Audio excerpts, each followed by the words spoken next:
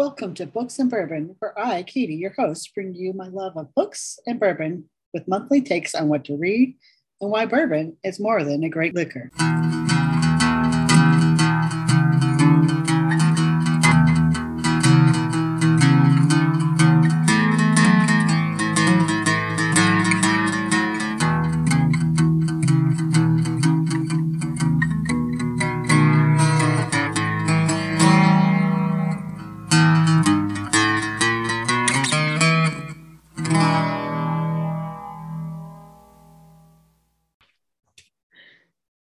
Oh, Lord. You would have a big giant school bell, wouldn't you?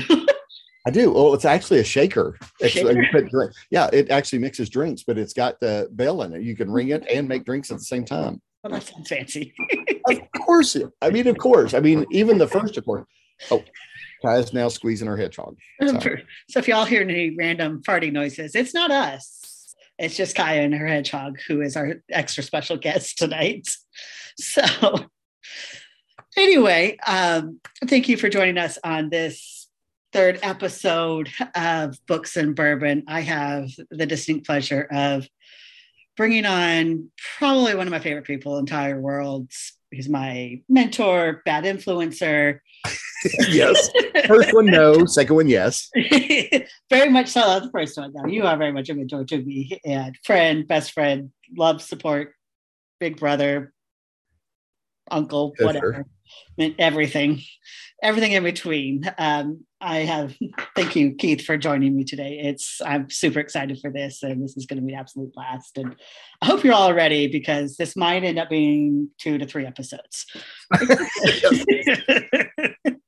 Yes, that could be, because most people that don't know me, people that do reference them say, if you have not met Keith, you probably need an hour to at least have an introduction, because that's how long he talks. So absolutely. Yeah, I am so excited about this. I've never done one of these things, and I have no clue what's happening, but I trust my Katie to lead me through it and just be a part of the good times that we're going to share about books and bourbon, because two better things are there in the world than books and bourbon. Exactly. Well, and besides my giant dog. Yes. So.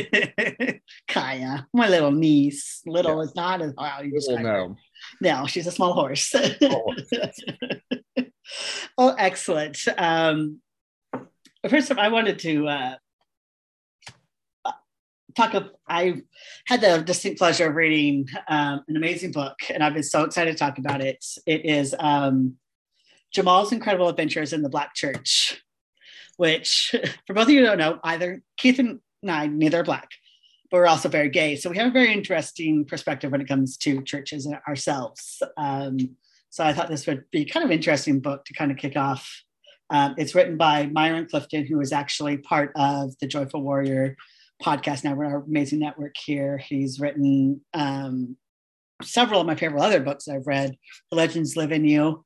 It's a great book about goddesses and their daughters. I highly recommend anybody to read it. Anybody with uterus especially would especially enjoy it. But this book, Jamal's Incredible Adventures in Black Church, it's dark, it's humorous. It was really hard to put down. Like I tried to pace myself with this book, and as I said, being part of the LGBT community, I've had some interesting times in the church myself, and there's some hypocrisy that I have seen in it. And this is about a 16-year-old, 17-year-old kid whose uncle is the head pastor for a very prominent church in Oakland, and he's become his uncle's designated driver and kind of an unwilling person confidant, and really he learns a lot of shit about the church that I don't think he ever wanted to know about. And there's some hypocrisy to it that you find out about. Pastors are up there preaching about sinning, the sexual temptations that they have, but at the same time, back rooms, sleeping with all the women of the church. Or the guys. And the guys, yeah, because there are actually several. I know what that's about. Exactly. And actually in this book, Jamal, because he's a young, strapping 17-year-old kid, gets hit on by a lot of the pastors, which obviously make him very comfortable. And they're holding his hand a little too long, flirting with him, all that. It's very interesting, but very well written. Myron has a very unique way with words. He has a very unique way with supporting cast. Especially this book had everything from evangelical pastors that are, 1 minute preaching about all the sins out there, but in the second minute, their dick is in everybody's pants type of thing. The money influence, how they are obsessed with getting money, just continuously getting money for the churches and trying to say, God's love, and good majority of their donations come from especially Black women in this book, which of course, who are the most at fault with all these sins, Black women in this. So it was one that I found very interesting to read. And there's a secret throughout the whole book that you wonder if it ever does come out. You find out about it at the very beginning, but then you don't really find out towards the end of how it ends up with. And it was very interesting how he pulled that all together. I'm not going to reveal it because I don't want to reveal that ending to anybody, but I highly recommend it. And definitely Keith would enjoy it as well. And I was kind of joking. I've had some strange experiences in the church, and it took me coming to the South as a gay woman to find a church that I felt comfortable with. And actually church. There's a statement. Right, exactly. And of course it was, founded by a gay woman and had two gay pastors and very heavily involved other pastor that was. So I found it very interesting that coming to the South, but I've had seen the weird influences, hypocrisies that a lot of churches have out there. So that one, I highly recommend it. Again, it's Jamal's Incredible Adventures in the Black Church. I got it off Amazon. Myron tried to give it to me for free, but I told him no. But so go read it, give it a chance. What are you reading right now, Keith? Actually, or trying to read, because Lord knows. Still trying. Yes, I am in the middle of or hopefully to the end of a doctoral program, which, excuse my language, dear audience, but I don't know what the hell I was thinking at my age, but it was something that was important to me to kind of just leave a tradition for my family. And so I have been pursuing a doctorate in early literacy and oral language. I was a middle school teacher, special ed for a long time, and then got into the private sector and then back to education. And I have found my niche with the littles and the families. I absolutely love that. So a lot of my reading is academic, but I've also found some time to read some things that are kind of inspirational too. So I guess I will ask you, dear Katie, would you like me to talk more professional books, or I've got a gamut. I told Katie before we got on, I was like, you're going to kill me, because we talked about talking about books and then I couldn't stop. And so I put myself in the middle of almost like a semicircle kind of a ritual of about 70, 80 books. I was like, God, I don't know how to limit them. So if nothing else, I can type out a list and share with Katie that she can send out, or however that works. Again, podcast is not my realm. I don't know. Let's pull from everything. Whatever we're going to do, I have got a lot of books to share. So I will share that one that I just recently received. My best friend from high school and her daughter and partner, her daughter and partner are about to have their first baby.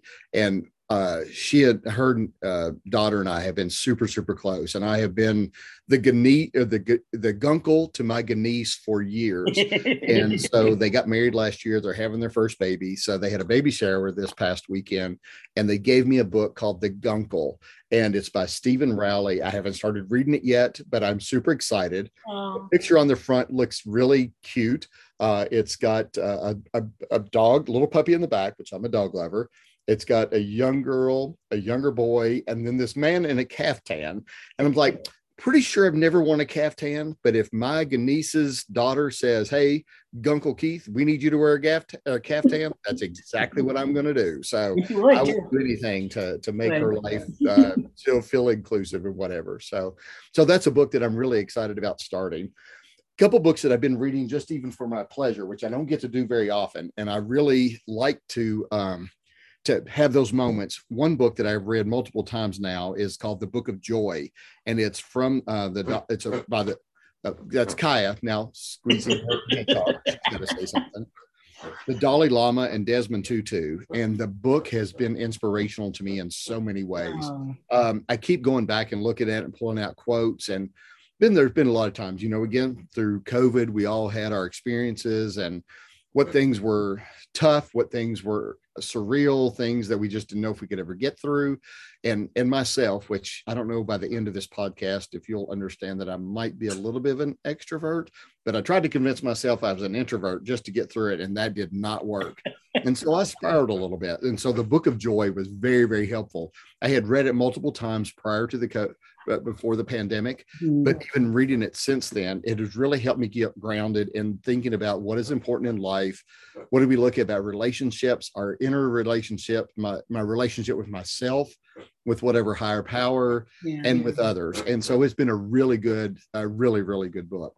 Another fun book that I've been reading, I haven't finished it yet because I started and had to put it down, put it down. But it's called The Library Book by Susan Orlean. And it's about this fire that takes place in California. And the story is told eventually from the perspective of a book in the library and what it has gone through. And it is really a neat and interesting book. It's based off something that actually happened in California about a library that burned. So it's got a little bit of historical fiction. And I like historical fiction. It's one of my favorite genres. Oh, I do too. And there are two other books that I can share and I know I'm getting ahead of the schedule here, but you're fine. Books that I could not put down. Two books that I read in that historical fiction genre were The Devil in the White City by Eric Larson. And that is a story about this mass murderer, very discreet, during the World's Fair in Chicago. Now, I don't know that World's Fairs even take place anymore. I was wondering that actually the other day.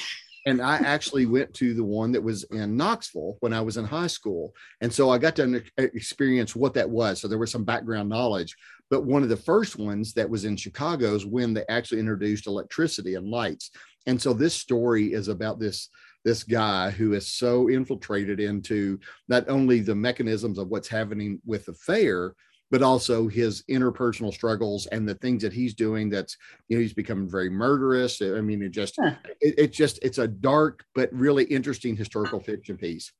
Another story that, again, falls along those lines is from Stephen King. That it's one of those books that I could not put down. And it was hard for me to even sleep at night because I wanted to read it so much. It just kept going. It was called 11/22/63.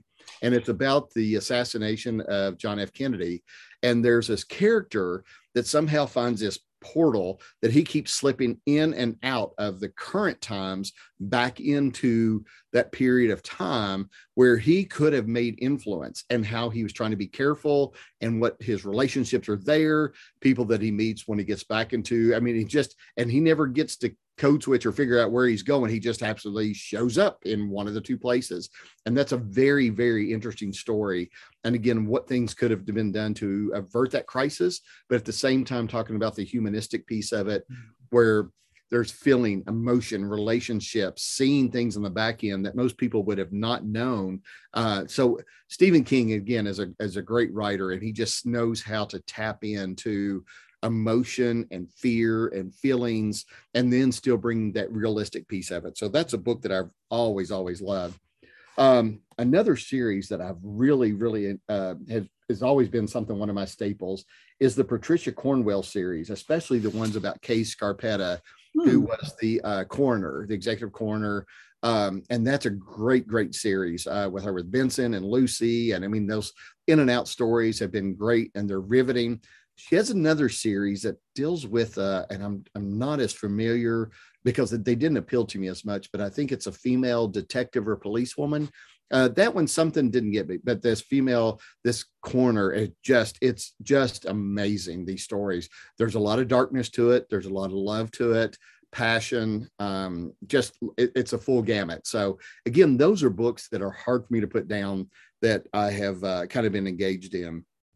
So I guess that's it for now. I will stop. I can keep going. I told you I had lots of books. I know you could.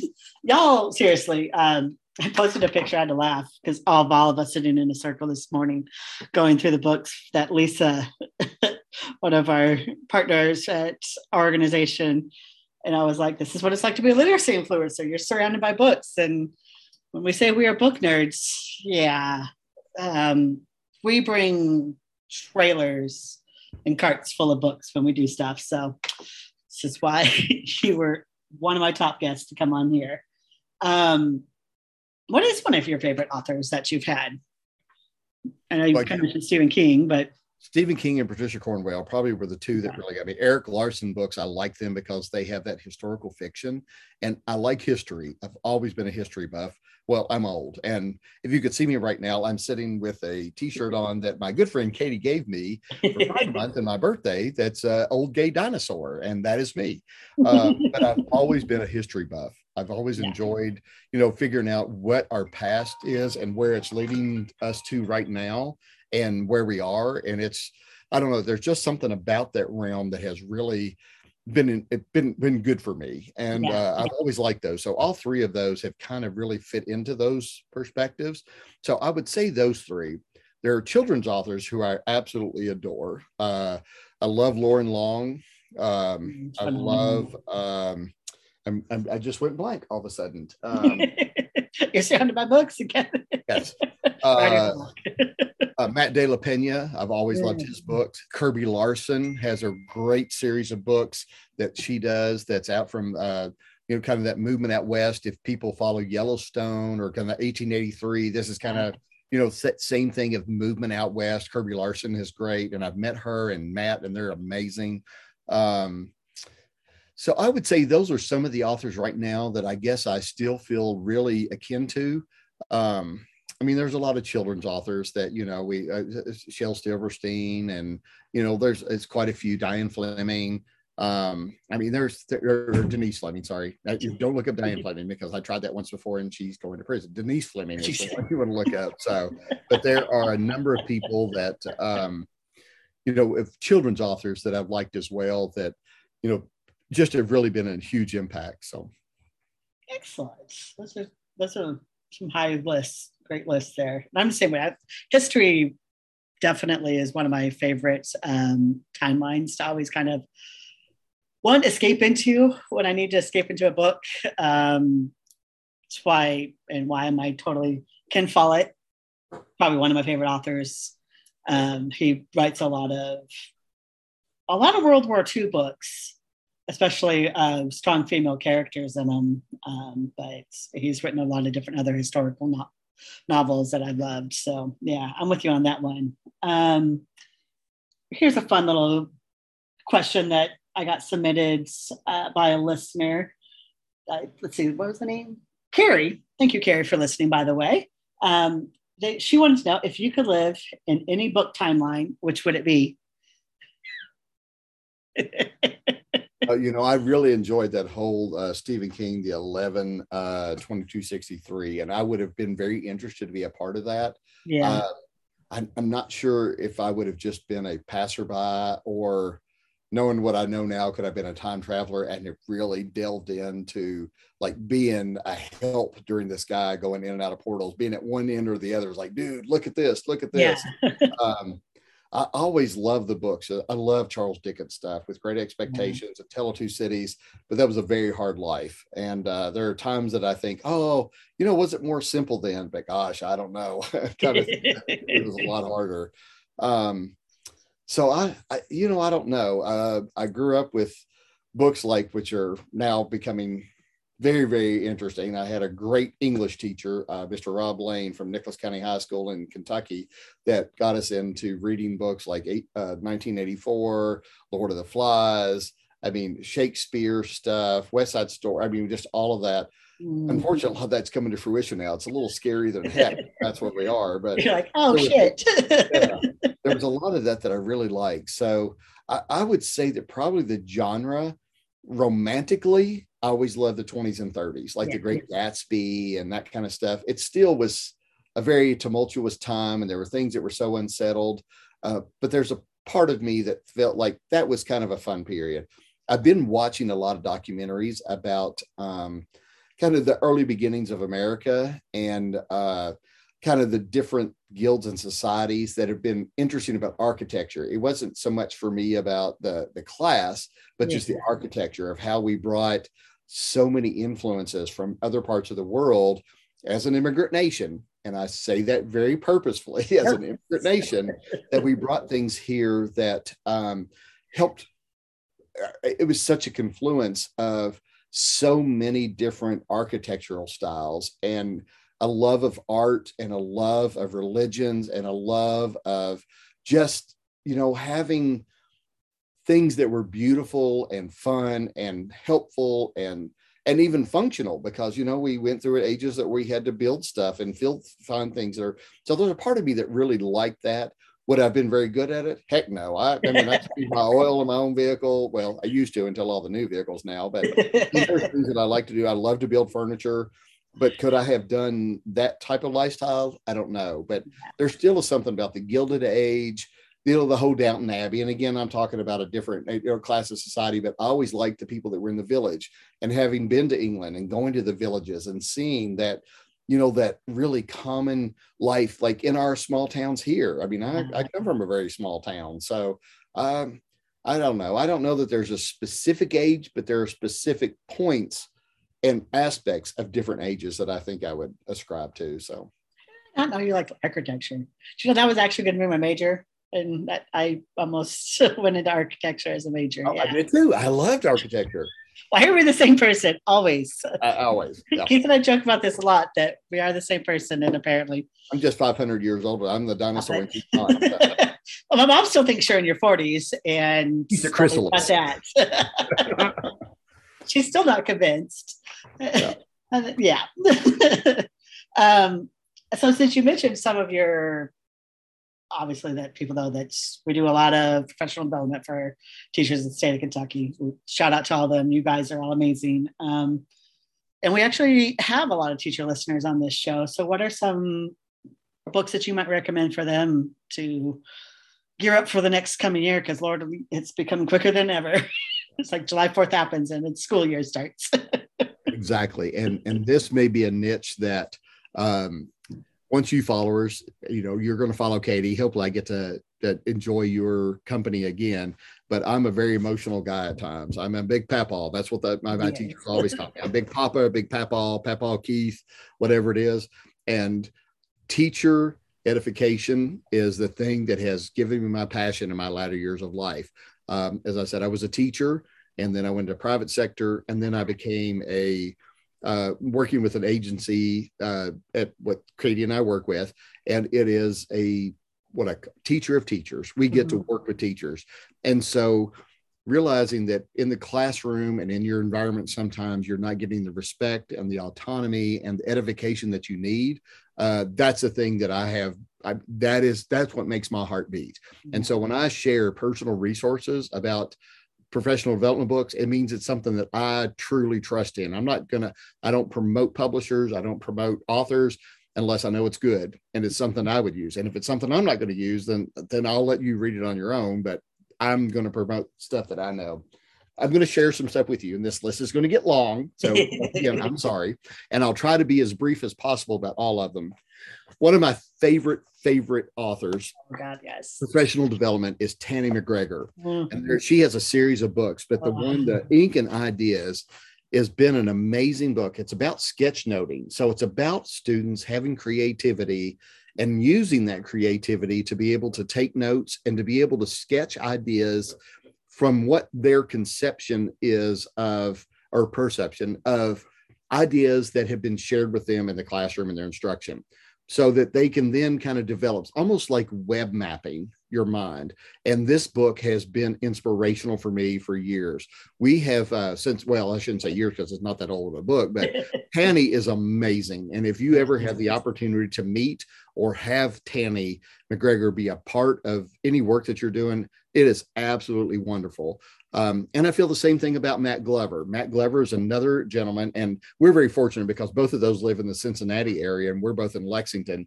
But Matt Glover has a series of books I am reading and already ready that are about early literacy and early reading that are just transformational. We started with Matt. He'd been with a conference for us for our state Kentucky Reading Association, which big plug. We love our state reading association. Mm-hmm. But he came and we got so enamored that we started working with him as far as our early childhood year-long PD initiatives that we would have. And it was because they really talked about what early writing is about. And it's not about formation of letters always. It's not about writing sentences. Even drawing and sketching is still early writing. And so Matt Glover gives space for that so that not only can our children feel there's a place for them to be able to express in those, whatever those scriptic ways that they do.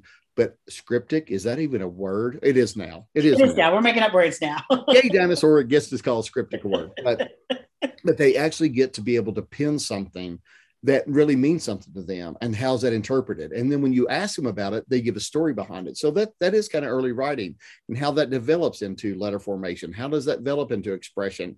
How does it develop into sentence and expression of ideas in a more meaningful way with the illustrations? So Matt Glover and Tanny McGregor, I cannot say enough about them. Another book, a professional book that has been very meaningful to me, because I've always loved vocabulary, but our very own, she's from Kentucky, but Brenda Overturf has done a series of books on vocabulary from the early elementary years, and she worked with Kentucky teachers. It's called Word Nerds, teaching all students to learn and love vocabulary. Amazing strategies in here that are just tried and proven and done from one of the lowest performing school districts in one of our largest counties in the state. And yet they became very proficient in this because they was able to transform student ideas, teacher connections, and learning. Yeah. She developed a second book called Vocabularians, which moves it to the middle high area. She has written a book right before COVID and put together again for the very early literacy, and it's kind of stuck in that process of publishing now, but we look for that to be another transformational book. So anything about vocabulary, I love Brenda Overturf's books. We also have books that we use in our early cadres for professional development. Again, I'm sorry, I'm making a list and it's making it long. Please keep going. But loving this. Heinemann puts out a book that's called Literacy Beginnings that we absolutely love and we share with our early childhood cadres. I call it our literacy Bible because it is a very thick, very comprehensive book about literacy strategies for early learning and early oral language development. Talks about classroom environment, talks about, all of the pillars of literacy. I mean, it's all very, very deep, comprehensive, and has lots of suggestions and practical ideas to put together. So that Literacy Beginnings, which is a pre-KK, there's one that they do after that. I've lost the name of it, but it's a K-8 book, which is really good too. But for our early childhood learners, which is our realm, because I love the littles, is that Literacy Beginnings. There's one more author that I want to share about. Well, actually two, because I can't stop. I love it. Actually, maybe three. But in this day of where we're talking about, and not to get into the political realms about the nomenclature now of science of reading and where we are on that.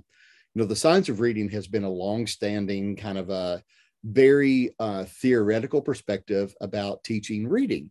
And so it's been very pure. And our researchers across the country, across the world know what the literacy or the research perspective about how brains develop, how children learn, has been science of reading. There's been a push recently that it's become more commercialized. And so now we're hearing lots of things about pushing only certain aspects of the pillars of reading. And so there's a caution there that, do we want to fall back into the age of hooked on phonics? When I grew up and I had siblings, I had friends that could read. They could read. They didn't understand the thing they read because that was an age of let's talk about how fast you can read, get the letter development, get that together. But it wasn't about comprehension, fluency, and then some of those pieces. We talk about the science of reading, meaning it's really about the comprehensive literacy approach about structure, making sure that our students are learning with all the capacities that they need in order to be successful. And so when we're thinking about those things, there are some really good resources out there that have been tried and true that are kind of beyond this whole kind of up and down, what people might know as the reading wars and the political aspects of it. One of those books that has been a very seminal piece for me in my work, and again, because I grew up in an age when I was teaching special ed, that it really wasn't about literacy. It was about pull-out services. So, I could take the kids and we'd go out to the hallway, or we'd have to go into a closet, or we'd have to get them in the cafeteria. So we didn't disrupt the other learning. So it was more about behavior than it was about literacy. For me, I needed that. And as I got back into education again and realized that whole developmental piece that I wanted to learn, I realized that I was missing a lot. So I went for another master's, and it was in a reading specialist. And one of the books that was a really seminal piece to me was called The Strategic Processes of Reading by Dr. Janice Almasi. And that book, it's very technical, but it has the great strategies and great kind of research perceptions about the processes, what we call the science of reading processes in all levels, that really has that foundational piece of it. So if you're really looking for something to kind of not be a part of the hype, but know what is truly the strategic process of reading, they think that is a great book. I think that that's the science of reading encapsulated, that really captures a lot of what we know as researchers and true literacy experts that are not trying to be commercialized, not trying to promote programs. Exactly. What are the best practices? That's a good way to go. And then on a lighter note, I had the experience to meet Lawrence Sipe. Well, Larry Sipe is how I know him, through some events that we did here in Kentucky. And his work, to me, just it encapsulated me. So picture yourself looking at a picture book. Think of your very favorite picture book. Mm-hmm. Just take a second. What is that picture book? Now think about, as you look at the page and the artwork and you move the page over, well, the pictures are different. What do you think happened from the page one to the next set of pages? Larry Sipe talks about all the story that lives outside of those pictures and how that becomes a place of learning. When you talk about background knowledge, you're talking about moving students forward. You're talking about, what can they do, and thinking about what be the next things, what inferences, what might happen next, what are some perceptions.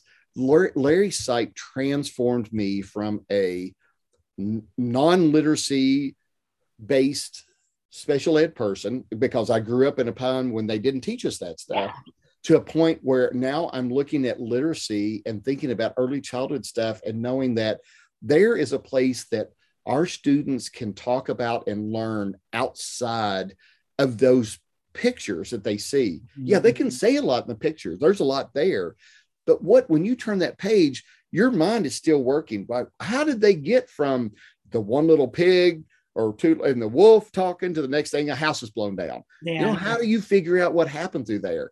And Larry Sipe has some great research work about what that means and talking about outside of the pages. And that work has always been, it always gave me chills and still does to this day. So I don't think I've ever heard you mention him before. Wow. That is, definitely have to put that one on list for sure.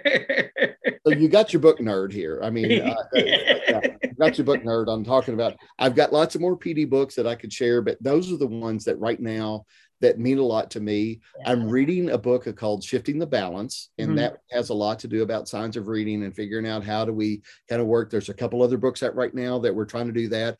And again, we're in a nation and a society of trying to figure out how this works. It's always been about education and politics, which, we always wish that wasn't the case, but it is. And so how do we navigate that? And so we educate ourselves the best possible, and we look at what are the best seminal texts that kind of get us there. So as I learn more about those, I'll share those with Katie, and if she wants to, she can, share those with you all too. But I'm glad that I got to share at least these few resources with you. Too. And again, I still talk too much. So. Is it time for us to have a cocktail? Yes, I do have one more book question for you. If you were forced to write a book, not gun to your head type thing, y'all, He just pulls out a bottle. I love him. He says, well, I love this man. Yes, I know. So if you had to write a book, yeah, what would you write a book about? Given had to be forced to sit down tomorrow and write. My book would be about family relationships and text and how to connect families together through prose, written word, storytelling, and being creative. I think that's what would be. We're going to need that book.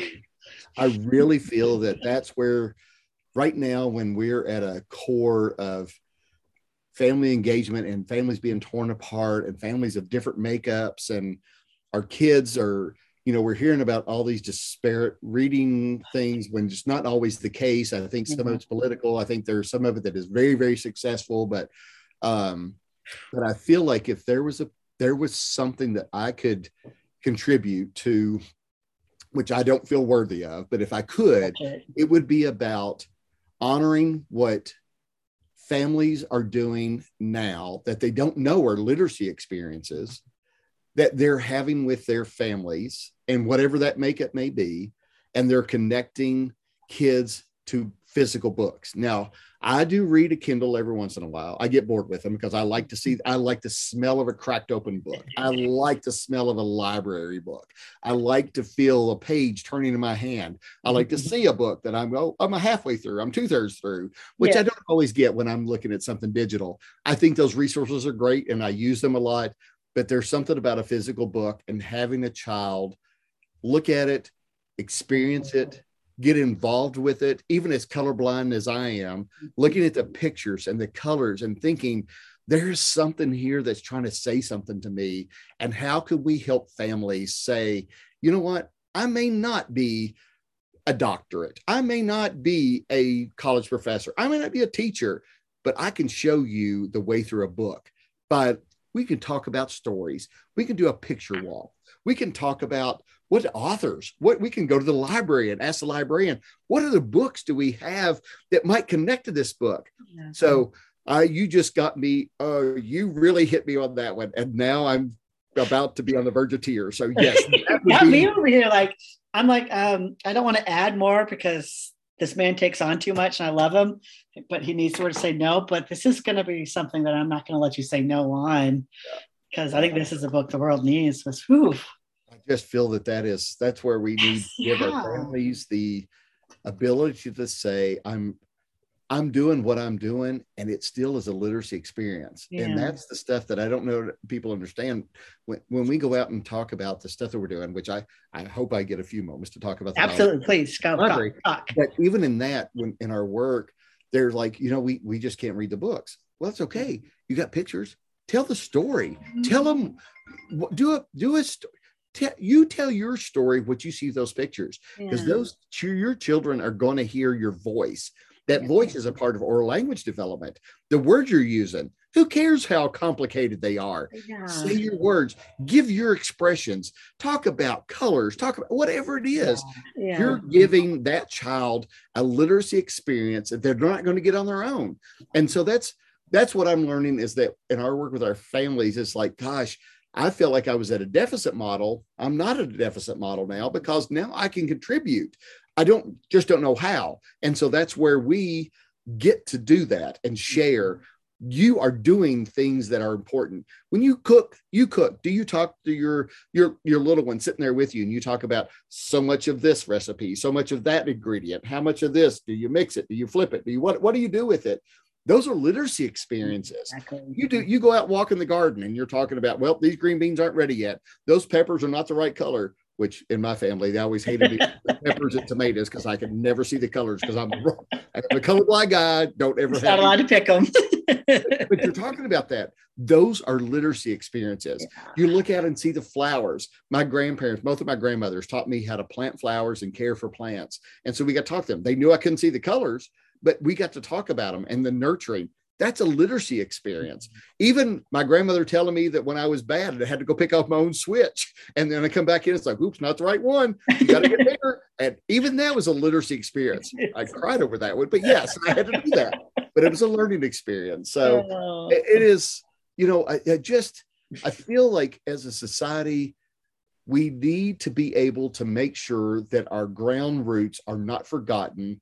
Storytelling and history and background knowledge does not have to come necessarily from all this academic place. It comes from a place of nurturing and nature and loving the life that we live in. Even if it's a difficult life, you're still getting background knowledge. So I have got to shut up. No, please don't ever shut up. That's a very good point, because my next episode, the happy hour episode, I sat down with Renee, who wrote a food memoir. And one of the things that she said influenced her was she was talking about she lost her grandma at a young age, but how she wished I'd be someone that she would love to cook with, because she feels that her grandma would be proud of the recipes that she's put together herself and gotten into cooking, because that's what she remembers at a young age was her grandma and her mom. And we even talked about that and turning those type of, and like what Crystal Wilkinson says, for those, I mentioned it in the love Crystal Wilkinson. Yes, I mentioned this in this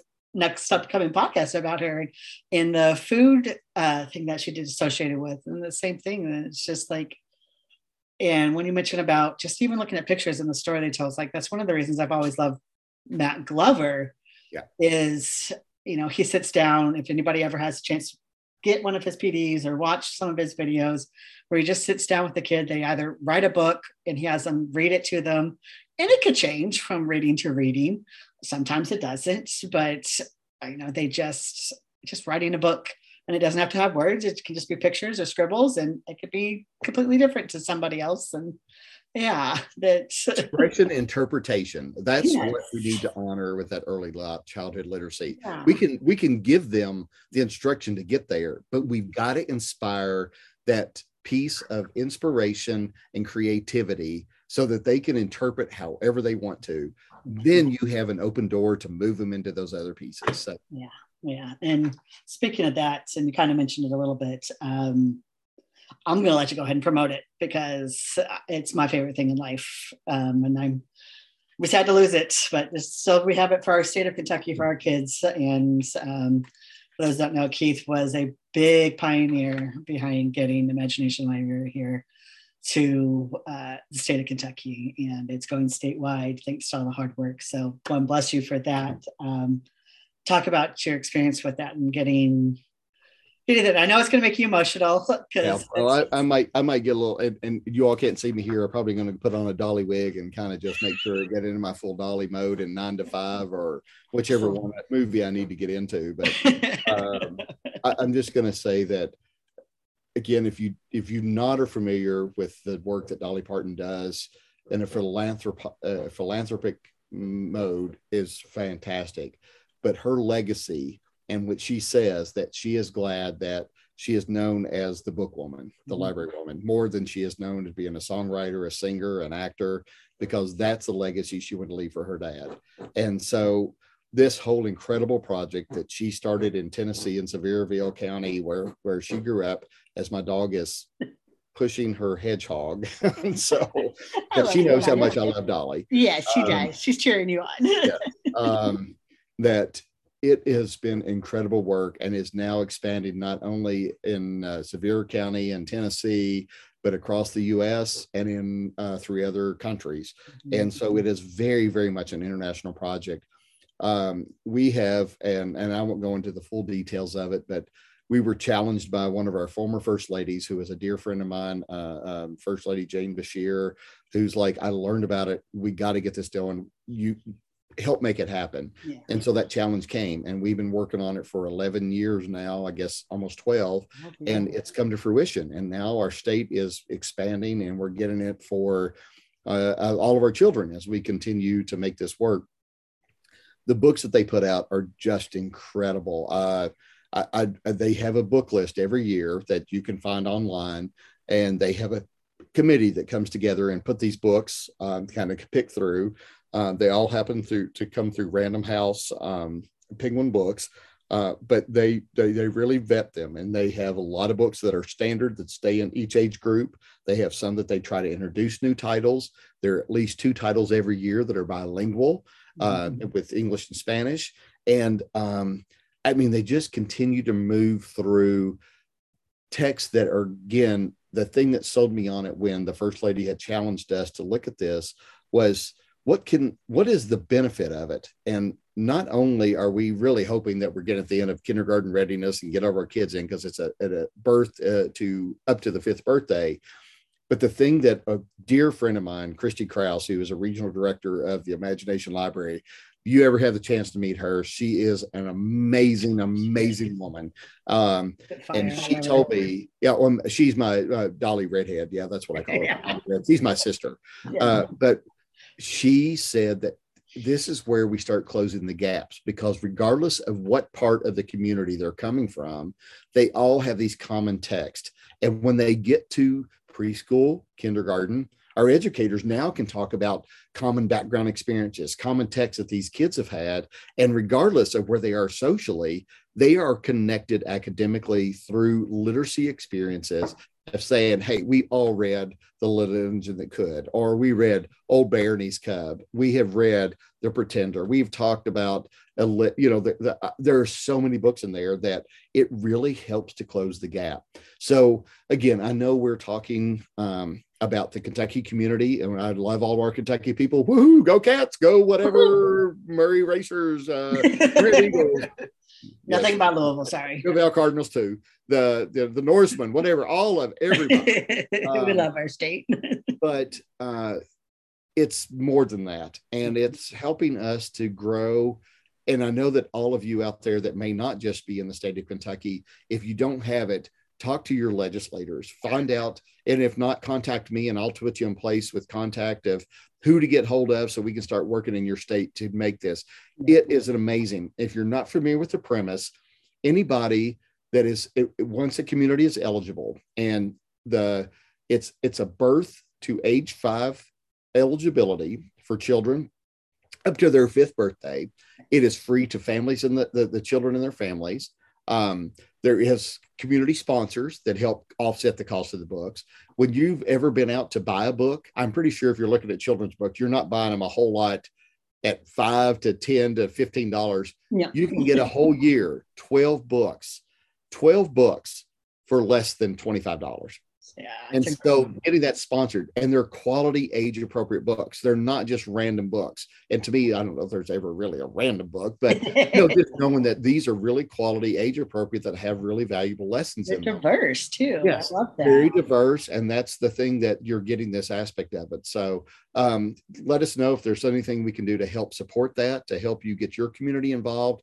But I'm telling you, Kentucky, we are on it. And we are so excited. We've got a big event that's coming up in July to kind of get everybody together and talk about how we can use the books more, how can we get more people involved. But this is an amazing, amazing effort. So now I get to just share with you a few titles. Yes, please do. Do I still get to that, Katie? Absolutely. So, please share some of your favorites, because there are some amazing books that I've always loved. The first one I'm going to share is Ferdinand. Ferdinand has been on the list. I don't know if it's there now or not, because these keep going out.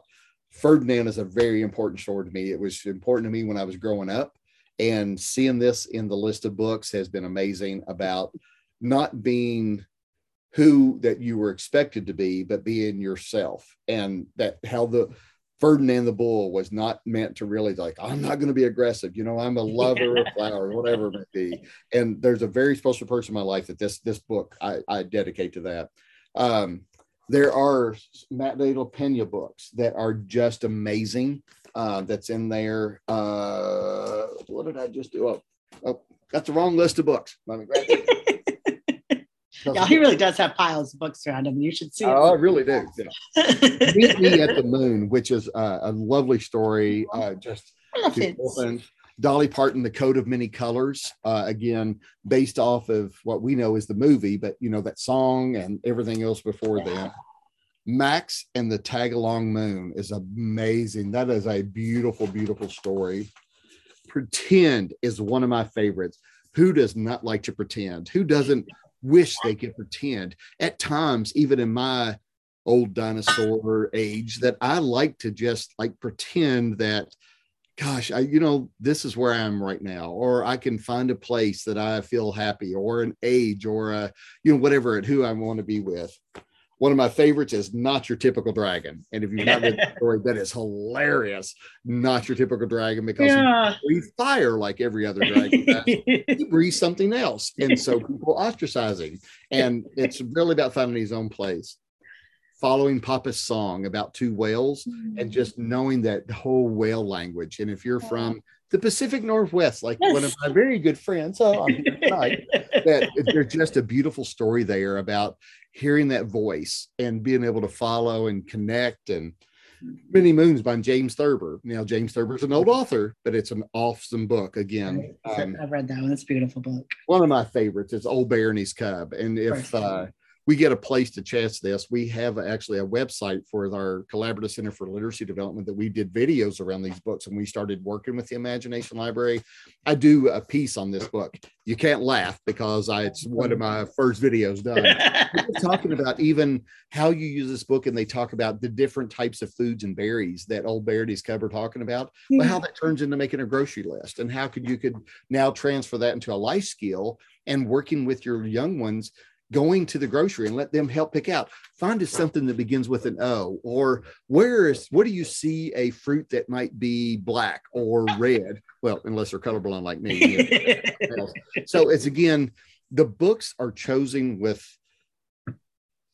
great thought in them, lots of diversity, and just finding a place where our young learners can feel comfortable, feel like they're learning, and have our families get engaged too. Because again, as I said, when we're learning through this, not all of them have the most expert literacy skills. Even at my age, I still stumble over words. But how can I look through pictures and say, this is what the story I'm telling, this is the story, and we're going to still talk about stuff, and we're going to have language, and we can have questions and answers, and it's all together. It's one of the things in life that I feel that we get to unify old, young, parent, sibling, offspring, whatever, that we get to connect through literacy. And if there's anything that I feel that I ever want to leave as my legacy epitaph, it's just that connected through literacy. That was it. I just want us all to be connected through literacy. We're in a time and an age where things are so disconnected, but how can we find a common place in our children's books that meant so much to us? And let's get our children ready to take on our future because they feel connected. We've got mistakes that we're having to clear up for. Fine, we can do it. It's going to take time, but through children's literacy, wow, that may be the way that we get our kids and say, hey, you know what? We might not be the best examples, but at least the children's literacy, we can all get there together and we can find that common ground. Good Lord, oh my God, I'm going to cry. I know. No, yeah, this is why I wanted you. And now we get to the drinking part of the show, because we're all going to need one after this, because Keith is out here preaching for us tonight, and I love it. And yeah, there's one of the many reasons why I get the distinct pleasure of working with this guy every day. Oh no, it's my pleasure. It's my pleasure. I'm just old. I just do what you put in my place is what I'm wanting to. So. Before we drink, or before or after I read this story? We're going to need to drink after you read this story. So Keith has, and I absolutely love that he's going to read this book because it's one of my favorites too. So go ahead, Keith. I'm so sorry that I'm keeping you on this long. And if you've made it this far, then you're a trooper. You deserve a drink at the end with us, because we're going to talk about some alcohol concoction too. This is one of my favorite books that got introduced to me. And I like to read this every year to our group of teachers that we get to work with. The privilege I have to work with these early childhood kids. It's called I Wish You More by Amy Krauss Rosenthal and Tom Lichtenheld. I wish you more. I wish you more ups than downs. I wish you more give than take. I wish you more tippy toes than deep. I wish you more we than me. Mm-hmm. I wish you more hugs than Uggs. And where did the rest of the story go? There's more to the story. I lost the rest of the story. Oh my gosh. Did you lose it? Drink now. Drink down. Oh my gosh, where'd the rest of the story go? I just lost my internet. Just went. Phew. You're going to pick up where you left off. Yes, please do. Yes, because I'm going to cry anyway. So I will take over now. I wish you more woohoo than whoa. I wish you more will than hill. I wish you more can than not. I wish you more snowflakes than tongue. I wish you more pause than fast forward. We all need that.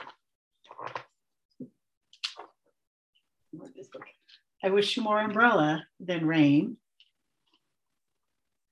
I wish you more bubbles than bath. I wish you more treasures than pockets. I wish you more stories than stars. I wish all of this for you because you are everything I could wish for and more. And that's the end of story time. God, I love that book. Oh, God. Yes, if there's anything I could say to all of you is like, we wish you the best. This is crazy times. It is. We wish you the best. And if you can share this with not only your children, but share with your adults too, that book, I Wish You More. It is, yeah, you can't see me now, the snobbling and snotting. And my dog right here. Like, your dog. What are you doing? What are you doing, Dad? You're crying. So, but thank you. Thank you so much for letting me be a part of this evening and being able to share with you my joy and my passion and the shared passion I have with my great friend and dear sister and niece, whatever she is, Katie. So now it's time to talk. It was an absolute pleasure. Yeah, now we get the adult version of this program. What are you drinking over there?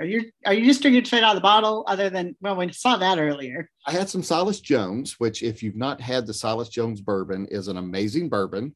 Don't diss the bottle, because the bottle looks like it is something that is lower shelf, which is okay because lower shelf stuff can be good, but it's a very, very smooth bourbon at 80 proof. So Silas Jones is a really good bourbon. I'm also looking at my bottles of Rock Hill. If you've not had Rock Hill Farms out of Kentucky, amazing bourbon, beautiful bottle. I wish I could show you the picture. Also love the Wilderness Trail series out of Danville, Kentucky. Those bourbons are really, really good. And really got into bourbon, I guess. I don't know. And I think there was a question that somebody even asked me, is like, if you ever could have a glass of bourbon with somebody alive or dead, who would it be? And I think it'd be my papaw. My papaw and I was so close to my papaw. Love my papaw. And I knew he drank, and at times, but it wasn't abusive, but at times he would tie one on. Whenever my mama would make bourbon balls at Christmas, papaw every once in a while would slip in a little extra more just to make that we knew that, oh, papaw's been here today. So, but my papaw and I just, because we never got to experience that. And I think that my papaw and I would have had a really good time just enjoying different bourbons. I would have really liked that a lot. I had some uncles that maybe, but my papaw is just, he's an amazing man. And it was just papaw bone raiser. I just, my papaw. That's so cute. Yeah, I don't know. Again, I'm an emotional sap. We've read a book about I Wish You More. Talking about my childhood books. Yeah, I'm not this emotional sap. Shit. I am. Never mind. Yes, I am. So. You are. You don't have to lie. Yeah. Talk about other bourbons. If you like Weller, and you can find them. We all like the Wellers. To me, my impression is they come out of the same mash bill as Pappy. I think they're much better than Pappy. The Weller Special Reserve, which used to be a white label, is now a green label. Then the next one I think is, help me, Katie, here with color red. Red, yeah, it's the red label. I don't want the antique. That one to me is a little bitter. The 12 year is really good. It's potent, but it's good. But if you can find the blue label, the foolproof, that is like the that's the really good one. That's my favorite out of that whole Willer series. So yeah, that one I have I haven't tried that one, but that's the one everybody always says. If you find a bottle, no matter the price, you never pass it up. That you always. That's not Weller religious experience. Yeah. Yeah. I actually agree because I've had the 10 and 15-year Pappy, and I was like, they were good. Yeah. But same thing. When I had the first time you gave me, I think it was you that gave me a bottle of Weller that like, you have to try this. You'll be amazed. And I think at the time it cost like what, $25. Your bourbon influencer. Yes. That's right. Yeah, exactly. This is partly why I have this show is because of you. So thank you for that. Another Booker's and Basil. When I was a bartender in my years, that now Kaya's gone and found her squeaky ball. So if you hear squeaky now instead of groundhog fart noises, it's because she decided this is usually her. I need to be on screen phase. And Byron, if you're listening, turn it down. Yeah, but so when I was a bartender, people either were Booker's or they were Basil Hayden, and I was not a fan of Basil Hayden, but I loved Booker's. Mm-hmm. Well, Booker's came out with a series that did for Booker Noe, who was kind of the creator of the bourbon, that did one, and they're called chapters. So a chapter 1 each year they put out something special. I think they're up to chapter 4. If it's beyond that, I don't know. I have chapters 1 and 3. I have yet to open them, but they're the tag around the top. It's that literacy experience. It's called a chapter instead of a version or a release. It's a chapter. Someday I'm going to open those up for a very, very special occasion. And I think I know the special occasion, but I'm just going to wait and tell you what that is another time. But those are really good. But talking about Basil, because I was not a Basil fan, they came out with Basil Hayden Toast. And that is very, very special bourbon. It has a nice kind of caramely feel. You get this nice little kind of warmth in your chest. It's not burning. It's not bitter. It almost makes your toes feel like, gosh, I'm in the sand and kind of thing. So like you're sitting I kind of compare it like I'm sitting at a campfire. Yeah. Enjoying which is one of my favorite things to do with my dad. Like when you mentioned drinking bourbon with your papa, that's my dad and his best friend who passed away about 10 years ago now, that I would have loved to sit around the fire, drink bourbon with them on their salmon fishing trips. And that, but yeah, that's what this reminds me of. And which I love it. I was pleasantly surprised because same thing, not a Basil Hayden fan. I thought it's too much heat for me. Yeah. And but like I said, I trust her instincts, and the bottle he gave me, and I was like, well, I'm not gonna turn that down. And it's really I enjoy it. I haven't gone through too much, as you can see, only a little. He has more temperance than I do. My Silas Jones, on the other hand, I got to buy another bottle this week. So. My monthly bottle of it. Do you have any bourbon bucket list that you would love to try someday? I think that's one of the joys I get to do with our little part-time job is having that down there. And as much as I've tried to leave because of all of my other experiences, I get to see bourbons that come in. The Old Fitzgerald, the birthday bottle, I've never done that one. Yeah. And the bottle is beautiful, but I'm not so sure. I don't know about the taste of it. A lot of times you can cover up a package with something that looks really good and not be good, but people really covet that. So that may be one, maybe the birthday version of that.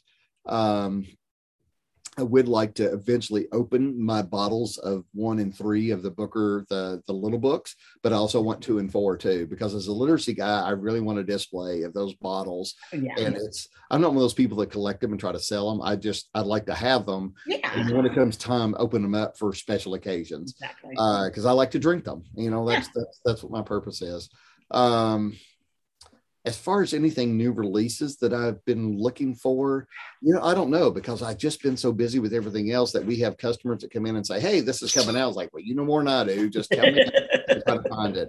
There is an Elijah Craig and a couple other things, or E.H. Taylor, which is one of my favorite bourbons, that there are some specialties out there that I've never tried.